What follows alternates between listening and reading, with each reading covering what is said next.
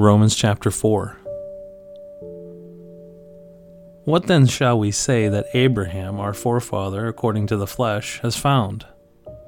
For if Abraham was justified by works, he has something to boast about, but not before God.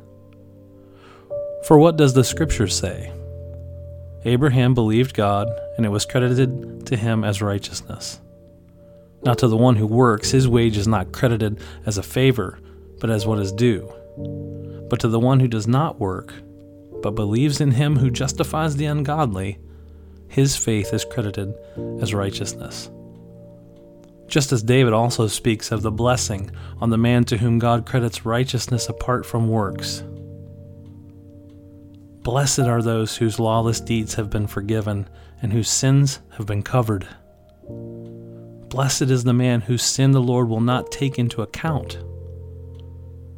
Is this blessing then on the circumcised, or on the uncircumcised also? For we say faith was credited to Abraham as righteousness. How then was it credited? While he was circumcised or uncircumcised? Not while circumcised, but while uncircumcised. And he received the sign of circumcision, a seal of the righteousness of the faith which he had while uncircumcised, so that he might be the father of all who believe without being circumcised, that righteousness might be credited to them, and the father of circumcision to those who not only are of the circumcision, but who also follow in the steps of the faith of our father Abraham, which he had while uncircumcised. For the promise to Abraham, or to his descendants, that he would be heir of the world, was not through the law, but through the righteousness of faith. For if those who are of the law are heirs, faith is made void, and the promise is nullified. For the law brings about wrath, but where there is no law, there also is no violation. For this reason, it is by faith, in order that it may be in accordance with grace, so that the promise will be guaranteed to all the descendants, not only to those who are of the law, but also to those who are of the faith of Abraham, who is the father of us all.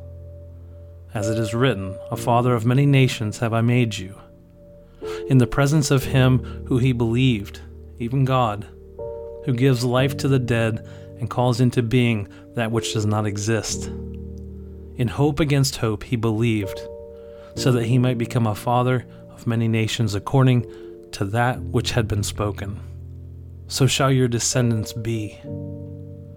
Without becoming weak in faith, he contemplated his own body, now as good as dead, since he was about 100 years old, and the deadness of Sarah's womb.